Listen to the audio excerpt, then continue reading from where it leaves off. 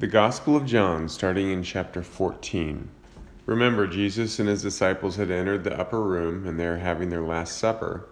And so the next 4 chapters are his teaching, one last, large, long teaching before, they're going to, most of it's while they're doing supper, some of it's while they're walking to Gethsemane, and then we get to Gethsemane, and then he's captured by Judas and the temple guards, and then we're heading to the cross at that point. So this part, they're still there in the upper room, and he's teaching. Do not let your hearts be troubled. Believe in God, believe also in me. In my Father's house are many dwelling places. If it were not so, I would have told you, for I go to prepare a place for you. If I go and prepare a place for you, I will come again and receive you to myself, that where I am, there you may be also, and you know the way where I am going. So he knows what's about to happen. He knows it's going to freak out his disciples because even though he's told them, they still don't understand he's about to be executed. But he says, don't be troubled by it. Believe in God. God is doing these things, and he's more powerful than your imaginations of what's happening here, or my body, or anything else. He says, believe in me also, for the Father has prepared me for this, and I am in the Father's will. He says, in my Father's house are many dwelling places. If it were not so, I would have told you. So, different translations say many houses or many mansions or whatever, but these are those people who give themselves completely to God. So he's not saying you're the dwelling places, but that's the implication. And he said, if it were not so, I would have told you, for I go to prepare a place for you. So he's going in order to enable the coming of the Holy Spirit, that they will be filled with the Spirit, so that they could be like him. If I go and prepare a place for you, I will come again and receive you to myself, that where I am, there you may be also. See, he's enabling their being filled with the Holy Spirit so that they can have the fullness of God and Christ dwelling in them. Of course, this is opened up to us as well, that if we die to ourselves, die to this world, give ourselves completely to him, he will transform us and fill us with the Holy Spirit such that the fullness of God fills us. And then we are a dwelling place of God in the earth. So that where Jesus is, see, Jesus was alive when he was saying this, right? He says, where I am.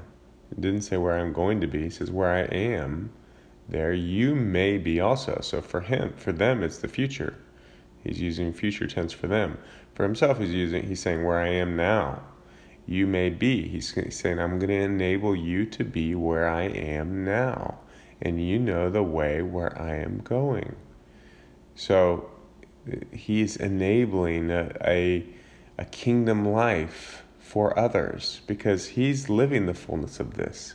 He was not carrying around the burden of sin, the consequences of sin with himself, but he had to be the propitiation of that sin so that we could enter into the fullness of that life and be indwelt with the Holy Spirit just as he was.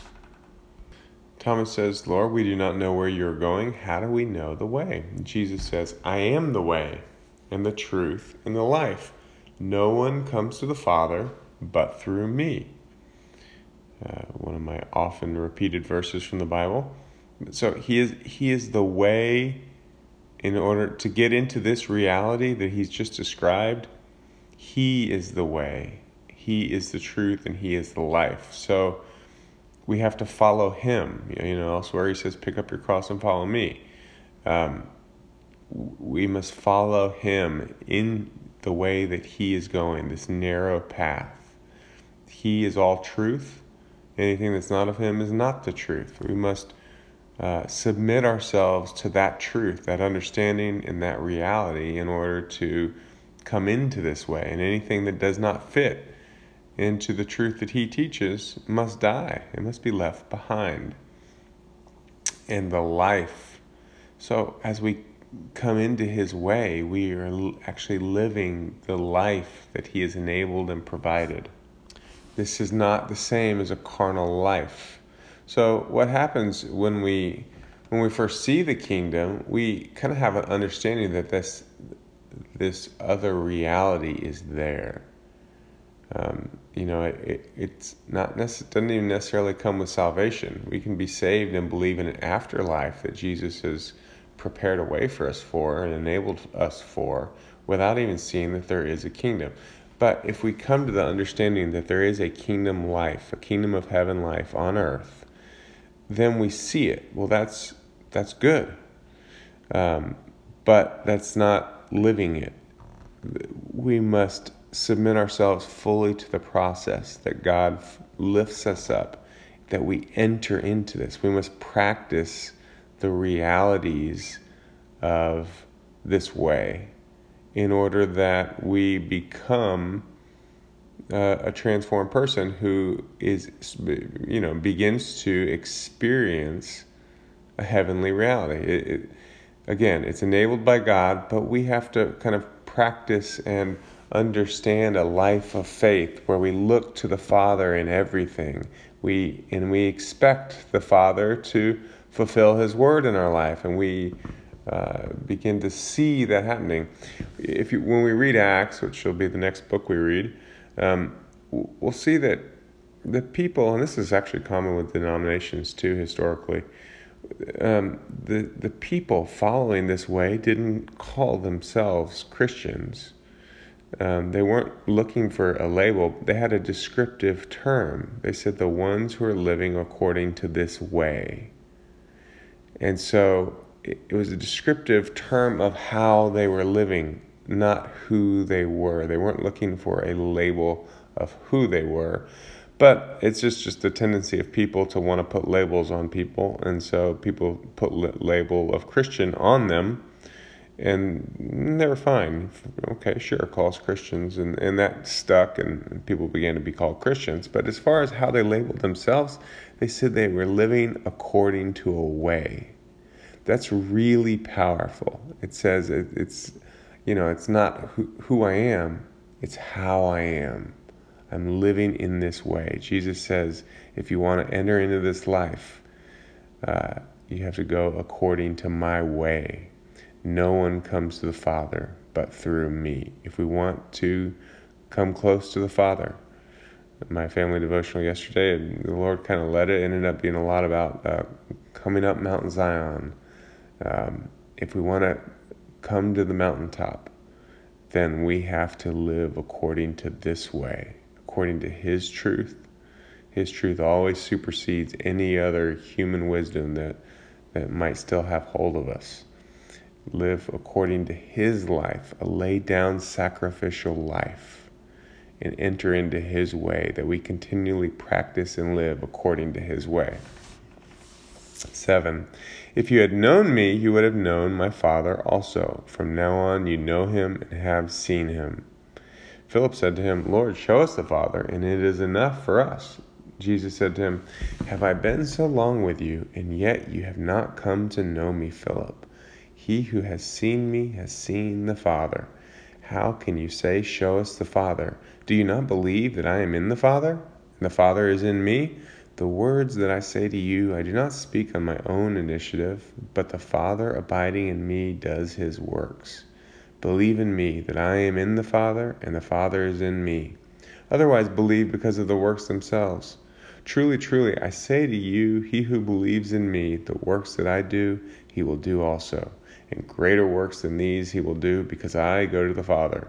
Whatever you ask in my name, that will I do, so that the Father may be glorified in the Son.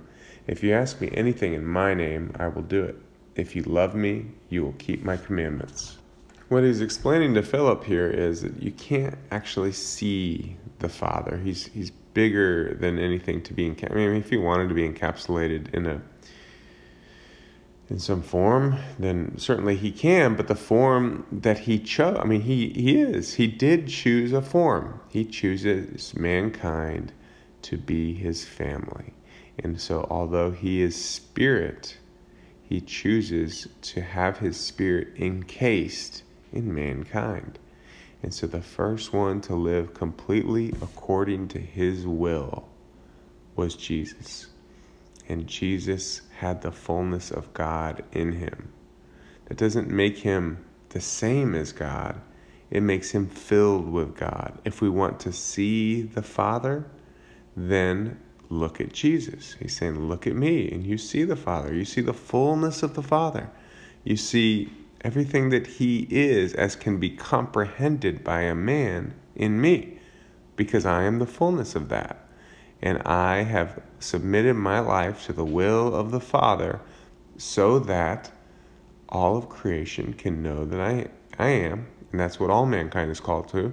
But because all mankind has turned away and rebelled against the Father, I must now go to the cross and be the Passover lamb, the sacrifice for all mankind, so that anyone who wants to follow after this way and choose to be a part of God's plan can do so through my sacrifice. He says, I am in the Father, and the Father is in me. We're going to see this repeated over and over and over again.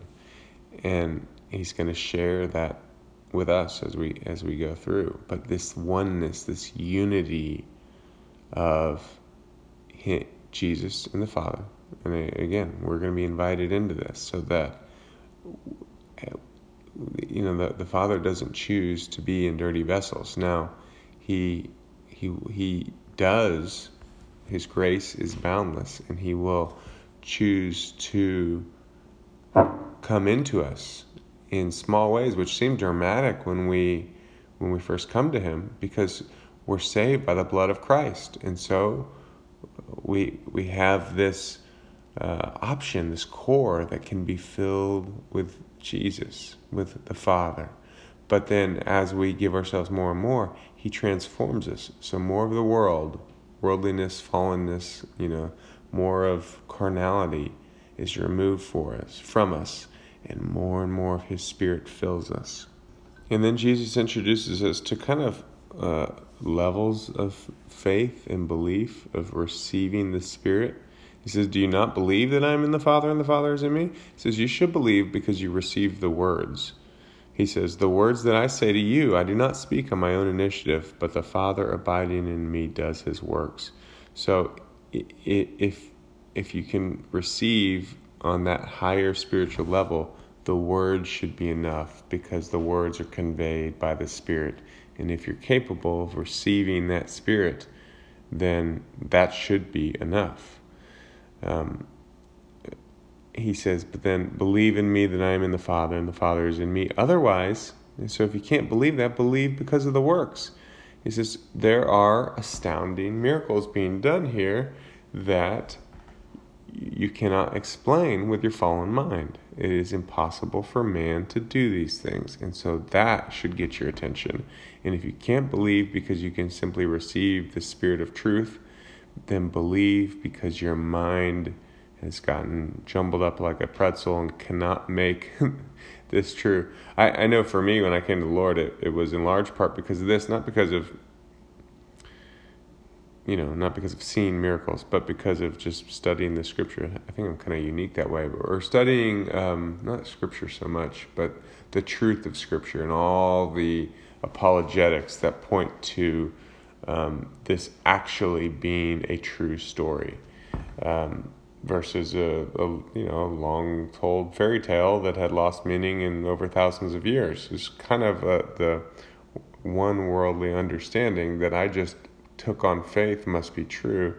And then I had a friend begin praying for me and sharing apologetics with me. And at first I just started twisting my version of what must be a real story. And eventually, I can look back and see the Lord speaking to me. But at the time, I viewed it as my own logic, and I came to the point of thinking, well, this story that I'm creating for an understanding of everything is far more bizarre than just accepting that this is a true story. And so that's how I gave my life to Christ. And then he began. I had no idea he was going to work on me and change me. And I didn't have any spiritual understanding. But then he began to do that. And so my life began changing without me even realizing that was supposed to happen. But it's similar to believing because of works. He says, if you can't believe on this higher level because of, and we should all come to that higher level, but hey, we get in the door however we get in the door. Whatever way we can come to believe, that's all we need to start, right?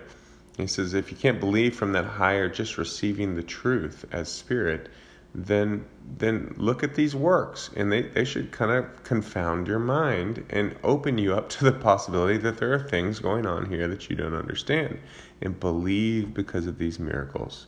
So whatever that door is for you. I once met a man who he was into music, and he heard people playing music, and so he just was drawn to it. He came to it. It turned out to be like a church band practicing, and he basically came to faith because he liked the music, which is totally bizarre to me. But obviously, as I just described how I came, I mean, that's just totally opposite of me. But hey, whatever gets you in the door. But then once you're in the door, that's where it all begins, and you can hang out at the bottom of the mountain, or you can climb all the way up. How much of God do you want in your life? I described having a very ration-based, logic-based, I don't know if ration is quite a word that way. Rationality. I think I got to put the ality on there. Rationality or logic based coming to the Lord. But a life of faith isn't that way. So you got to go beyond that. I've had to go beyond that because life in the Spirit is based on faith, not on logic. And so, speaking very much to myself, and logic-based understanding of life, that's a very Greek system. So when the Scripture talks about a war between the sons of Zion and the sons of Greece, that's for our time, and the sons of Greece are not the good guys in that war. And so as one that comes from that kind of internal makeup in the flesh, I will tell you, we must go beyond that. If that's you, and that's not everybody, that's a certain personality type, but in general it describes our culture, that we must go beyond that to a life of faith. Things of the Spirit are not rationality based. They're not necessarily logic-based. Now, you can look at a lot of things and come to the Lord by logic, as I just described. But a life of the Spirit goes far beyond the limits of logic. As an example, something I used to be into a long time ago and sort of came into a spirituality before finding the correct spirituality. I don't even know if it's correct to say spirituality, but coming into some sort of deism, certainly I was never atheist. There are things out there in physics and chemistry and biology. If you go way beyond what you find in high school textbooks to the limits of what they've discovered in recent decades, logic starts breaking down. Two opposing things that should be impossible are both true.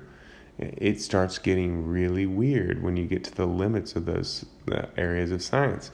And so, for instance, really, really high-level scientists are never atheists because there's stuff happening that cannot be explained logically. It doesn't mean they necessarily follow the Lord. They often are, different things. But they believe in something because it cannot be explained by logic. And so the way of the Spirit is the same way. It's a life of faith. It's the sons of Zion. It is stepping into a way that goes beyond the limits of the confines of our brain, of our physical reality. Anything that we experience physically, there's one glory in that, but there's a much higher glory available to us, and we must appropriate that by faith. It must be given by God. And he says, if you believe in me, if he who believes in me, the works that I do, he will do also, and greater works than these he will do, because I go to the Father. So he says everything, he says, maybe some of you believe specifically because of the works. Well, if you believe in me and enter into this way, in this life I've described, and of course all those there did, you will do greater works than me. There's 12 of you. That doesn't mean specifically you're going to do every specific thing. Jesus walked on water, so I need to walk on water. Well, do you need to walk on water? Is God calling you to walk on water? I mean, it's not like a specific checklist that each one of us has to do. However, if you look at the entire body of Christ, each one will do I think, as far as I know, I've heard rumors of each one doing everything that he's done. Not each one, but one here and one there doing this or that. I've heard of people walking on water when they were working in flood areas of Africa and needing. Certainly have multiple food miracles. I've heard of people raised from the dead. Many from 3 different sources of people experiencing that. I haven't seen most of those things, but God absolutely can and will do things as is appropriate. But that doesn't mean, again, people who chase after gifts get caught up in the gifts. That is a wrong turn. We're to seek after the life. I am the way and the truth and the life. No one gets to the Father except through me. Seek this way, seek this truth, seek this life. Yes, gifts should be a normal part of life. But as far as the particulars, don't worry. There's nothing wrong with praying for a particular gift, and certainly Paul encourages us to pray for gifts.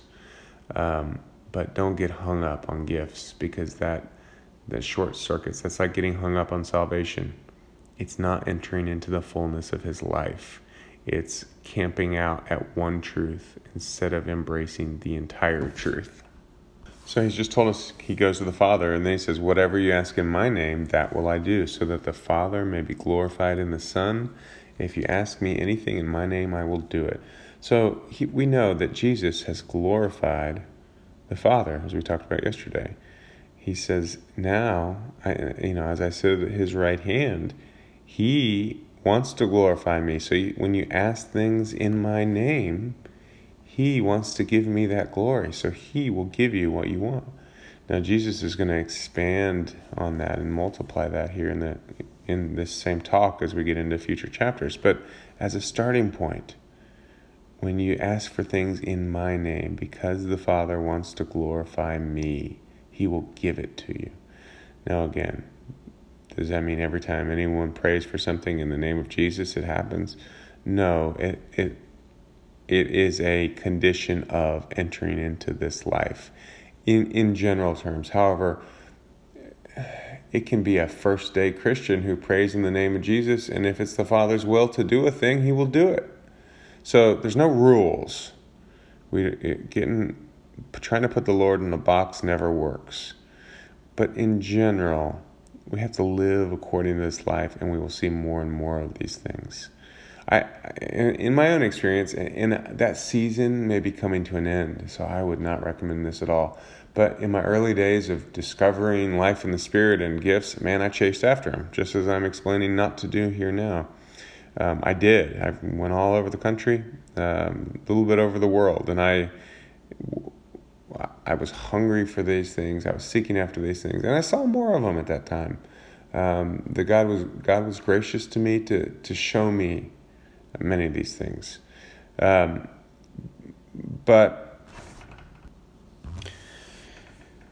as I get more discipleship in my life and more understand the way of the Spirit, it's a short-circuited life. It's camping out.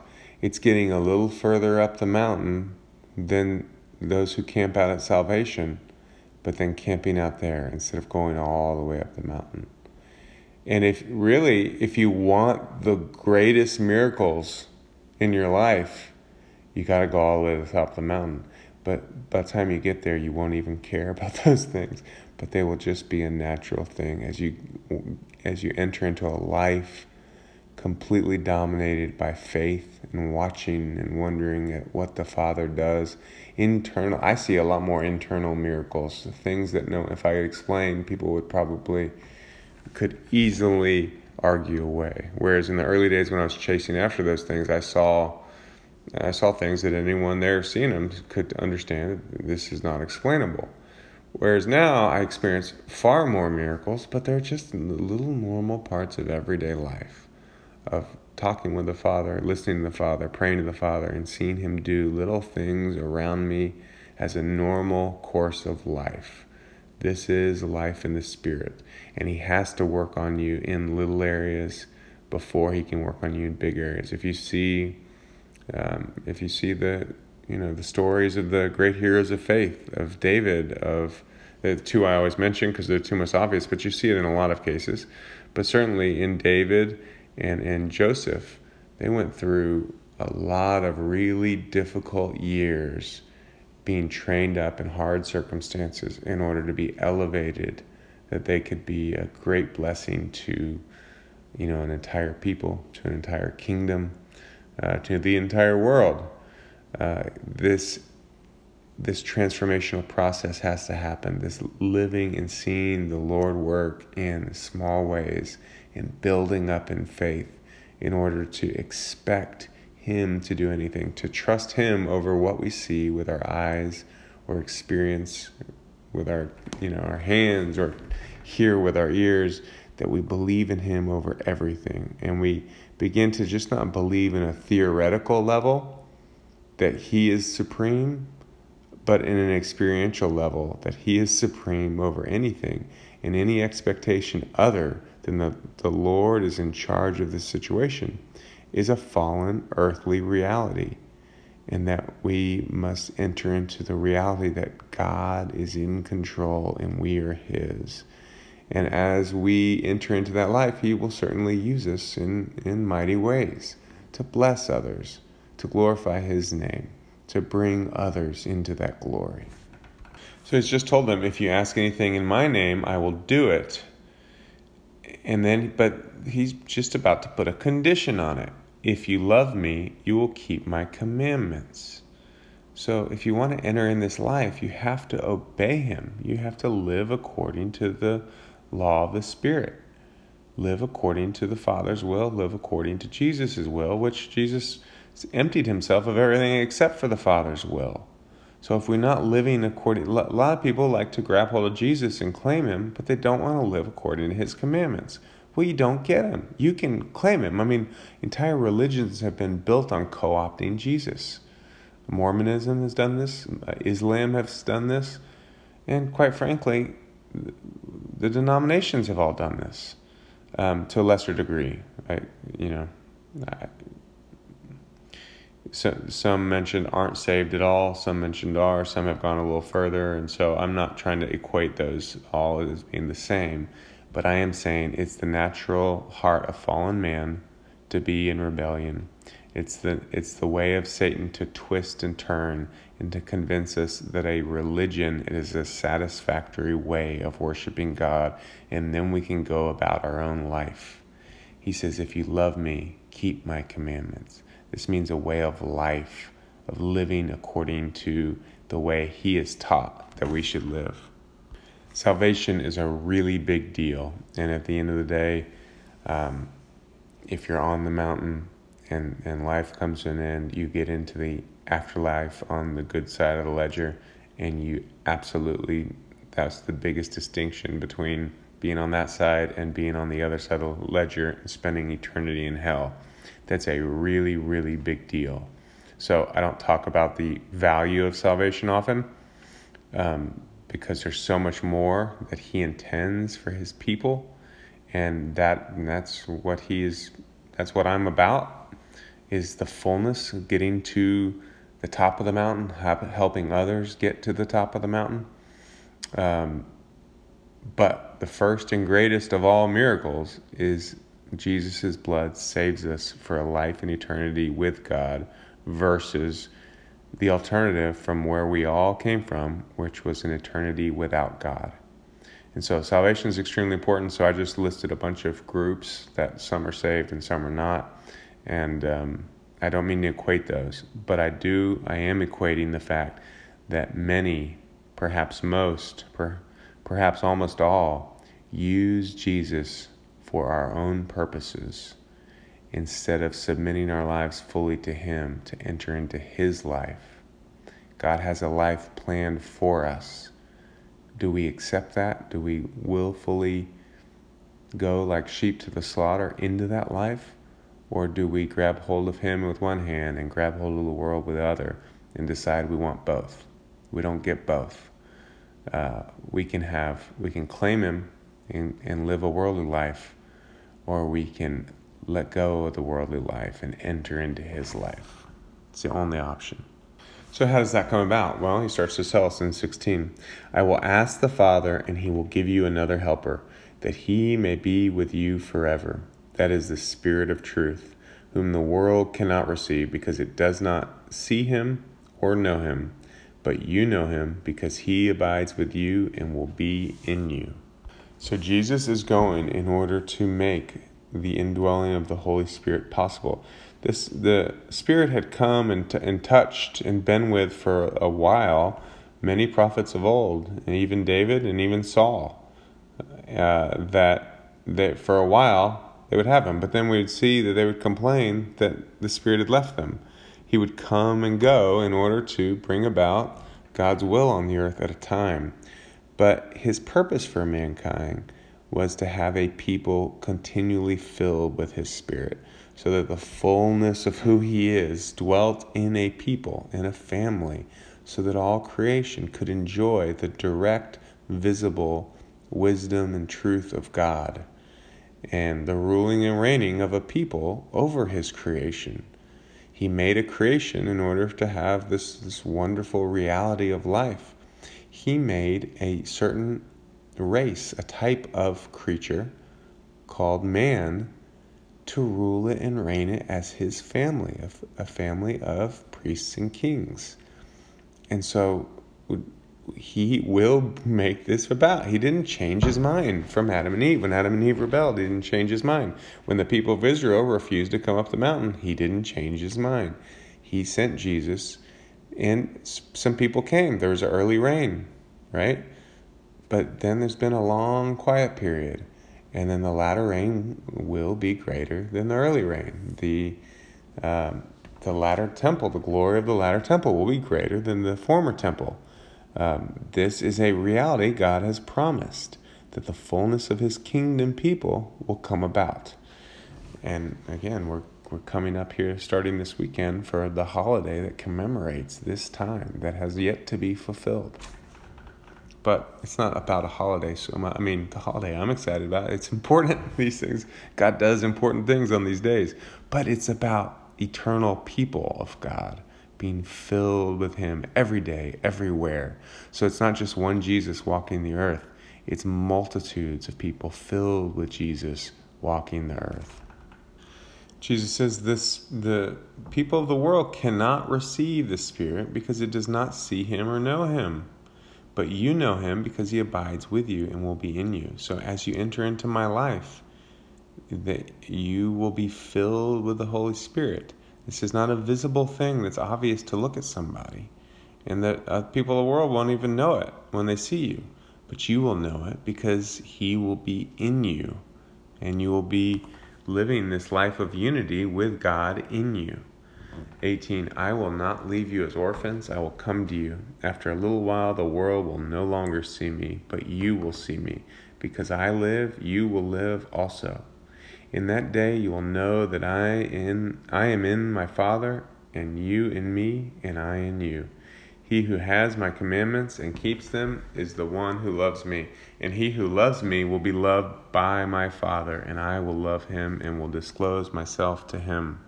I will not leave you as orphans. It's just really powerful. Most of the people of the world have an orphan spirit. And so a son has a pleasant upbringing. An orphan is always scared and worried, and an orphan has to scrounge for himself. A son knows his parents are going to provide for him. An orphan, when he gets out in the world, has to make a way for himself. A son knows he has a place. He's inheriting the relationships, the assets, the societal structure of the family. An orphan has to create all that. So an orphan ends up always whining and complaining that life isn't fair, or working really hard to accomplish something and being proud of being a self-made man and having a chip on his shoulder. And the orphan spirit is a powerful spirit. You can have different outcomes in life and still be under the orphan spirit. And mankind is under an orphan spirit because we divorced ourselves from our Father. Jesus says, I will not leave you as orphan. I will help you to come in to being a son of God, so that you have all the rights and privileges of your Father, who created everything and is in control of everything. And you enter into this life, into this family.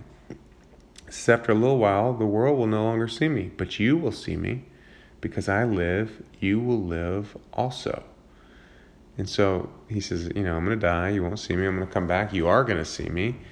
But then because I have this life, I'm going to be able to give you this life. And that day you will know that I am in my Father, and you in me, and I in you. You will begin to understand new spiritualities that you just are incapable, as he's speaking, they're incapable of understanding these things. But he said, you're going to come and understand. And we see in the scriptures, it's mentioned in the Gospels, and I think in Acts maybe too, that Jesus taught things that later the Holy Spirit reminded them, oh yeah, remember when Jesus said this? You remember when Jesus did this? And then they're looking at the scriptures and they're realizing, whoa, look at all the things he said and did. We just didn't even understand them when they happened. But the Holy Spirit was there to teach them. And so he says, you will have understanding of all these things, that I am in the Father, and you are in me, and I in you. So we're all in complete unity. That is such a powerful thing. That is the purpose of God for mankind. But what does that look like? Is that just because we claim Jesus through a baptism and we have salvation and we kind of go about our way? He says, 21, he who has my commandments and keeps them is the one who loves me. And he who loves me will be loved by my Father. So there's a little bit of a catch here. It's not just a slogan we get to wear around. It's a life that we enter into. That we enter into the commandments that he gives us. That we enter into the life that he leads us to. Then we receive the fullness of what he's promising here. And he who loves me will be loved by my Father. We enter into the same crucified life that Jesus did. We don't have the same role of being the Passover lamb. We're not the Passover lamb. He is. But we are called to enter into the same crucified life that he lived. And then we're actually giving God that same glory we talked about yesterday that Jesus gave God. The glory of his wisdom being fulfilled in his creation. That man truly can live not for himself, as every other creature in this world does. Both animals live for themselves. The fallen angels lived for themselves. Mankind has been in rebellion, living for himself. But here, those who follow this life of Jesus lay down their lives, do not live for themselves, but live for the Father and every good word out of his mouth. And the Father loves him for it, loves you for it. And Jesus says, and I will love him and will disclose myself to him. Jesus makes himself known to us when we live for him. Now Judas, different Judas, not Iscariot, the good Judas, said to him, Lord, what then has happened that you are going to disclose yourself to us and not to the world? And Jesus answers, if anyone loves me, he will keep my word, and my Father will love him, and we will come to him and make our abode with him. He who does not love me does not keep my words, and the words which you hear is not mine, but the Father's who sent me. So again, he is accentuating the point that if we love him, we keep his word. We live according to his word. So we don't change it. We don't decide we have a better idea. We don't put it on a shelf and say, I agree wholeheartedly with it, and then I'm going to live according to the ways of the world. He says, keep the word, live the word, and my Father will love him, and we will come and make our abode with him.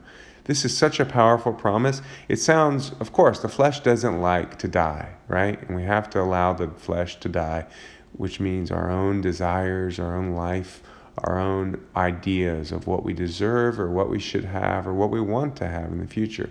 We have to lay all that down in order to receive him. But what do we receive in exchange? Jesus and the Father living in us in fullness, not just a little bit, the fullness of him. What could be better than that? What could your flesh imagine that could be better than the fullness of Jesus and the fullness of the Father living in you? There's nothing better. And what we come to realize as we live this life is the more we give up for him, the more he does abide in us, and the more glorious that life is than anything that we did imagine. And we start to realize the exchange was 100% benefit to us. We start to realize the things we gave up, we don't even care about those things anymore. But the things that we gained are of eternal value, and we care a great deal about us. We also find out it's not that everything our flesh wants he disallows. He knows the needs of our flesh, and he will take care of them. But we have to let go of every need and be willing to let go of every need. And then he'll give us as he sees fit. Just like a toy might not be of any great eternal value for my children, but if it doesn't hurt them, I enjoy giving them a toy. I enjoy giving them a gift. It's the same with our Father. He enjoys giving us good gifts along the way, so long as they're not in the way of us living the full life the Father has for us.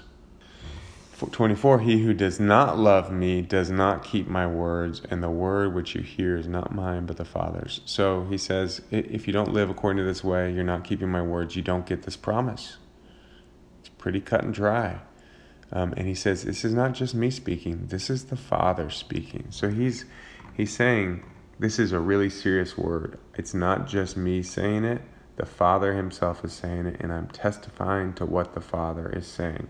So he said elsewhere multiple times that he doesn't speak anything on his own, he only speaks what the Father is saying. But here he's saying, this is an important point. You must live according to the truth and the way that I teach if you want the promises.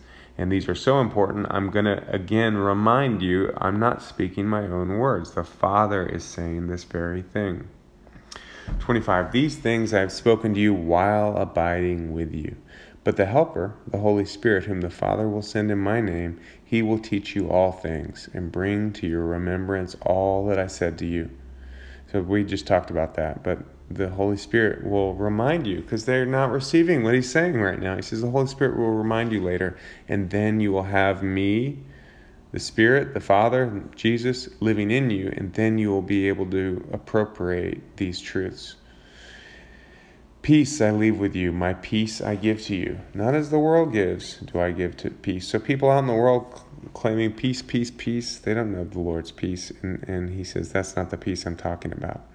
I'm giving you real peace from the Father. Peace that no matter what disturbances are going out in the world, you have peace abiding in you and you're not troubled by them.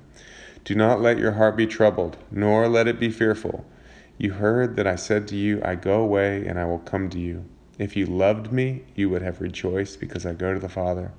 For the Father is greater than I. Now I have told you before it happens, so that when it happens you may believe.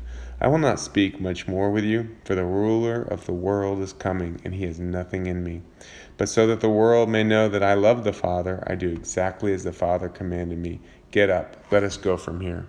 So he says, I've spoken you all these truths while I'm with you. The Holy Spirit will remind you of them, and the Holy Spirit is sent in my name. He will teach you all things and bring remembrance to what I have taught you. Peace be with you. Do not let your heart be troubled. You heard that I said to you, I go away and I will come to you. If you love me, you would have rejoiced because I go to the Father.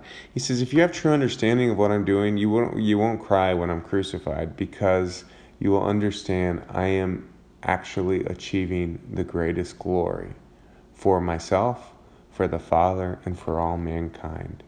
And so, although this is going to be difficult for me, and I wish there were another way, this is the way into the Father's glory. This is the way to open this life that I've been living unto you.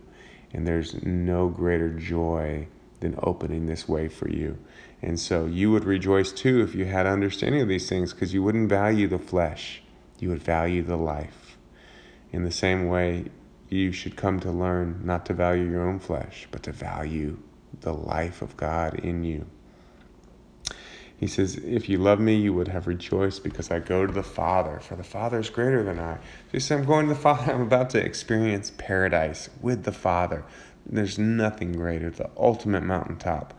And the Father is greater than I. Again, he's very clear that the Father and Jesus are separate, but they're unified. He's also very clear in this discussion that they're in complete unity, one in the other. But the Father is greater than I. Now I have told you before it happens, so that when it happens, you may believe. He says, you can understand the fullness of wisdom that can be had in a man, because I understand all these things before I do them, so that you should be encouraged, because the same Spirit that is giving me all these truths, all this understanding, all this life, is going to be given to you. I will not speak much more with you, for the ruler of the world is coming, and he has nothing in me. So Satan is on the march with Judas Iscariot and the people, and they're maybe not exactly having started walking yet, but they're on their way. And so he says, he's coming. But so that the world may know that I love the Father, I do exactly as the Father commanded me. What is the way he shows the world that he loves the Father? He does exactly what the Father commanded him. Did Adam do exactly what the Father commanded him? No. Adam had it simple. He just had to not do one thing, and he could do anything else. But he chose to rebel and go his own way, and so that broke the promise of the Father with mankind. Jesus had to restore that promise for mankind by doing exactly what the Father commanded him, even to the point of his own death. And so he says, this is the way that I show the wisdom of the Father, the love of the Father.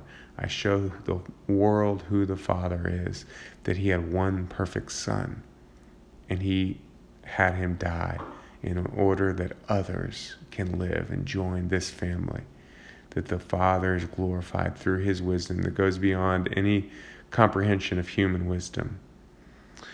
And then he says, get up, let's go from here. So this is apparently when they start walking into the garden. And we're going to see he's going to start talking about vines and stuff. It's probably as they're walking through it, he's pointing out the different plants, and he's teaching them as he walks through it. And so that looks like this might be a one chapter a day sort of section of the Bible. And that is it for today. God bless you.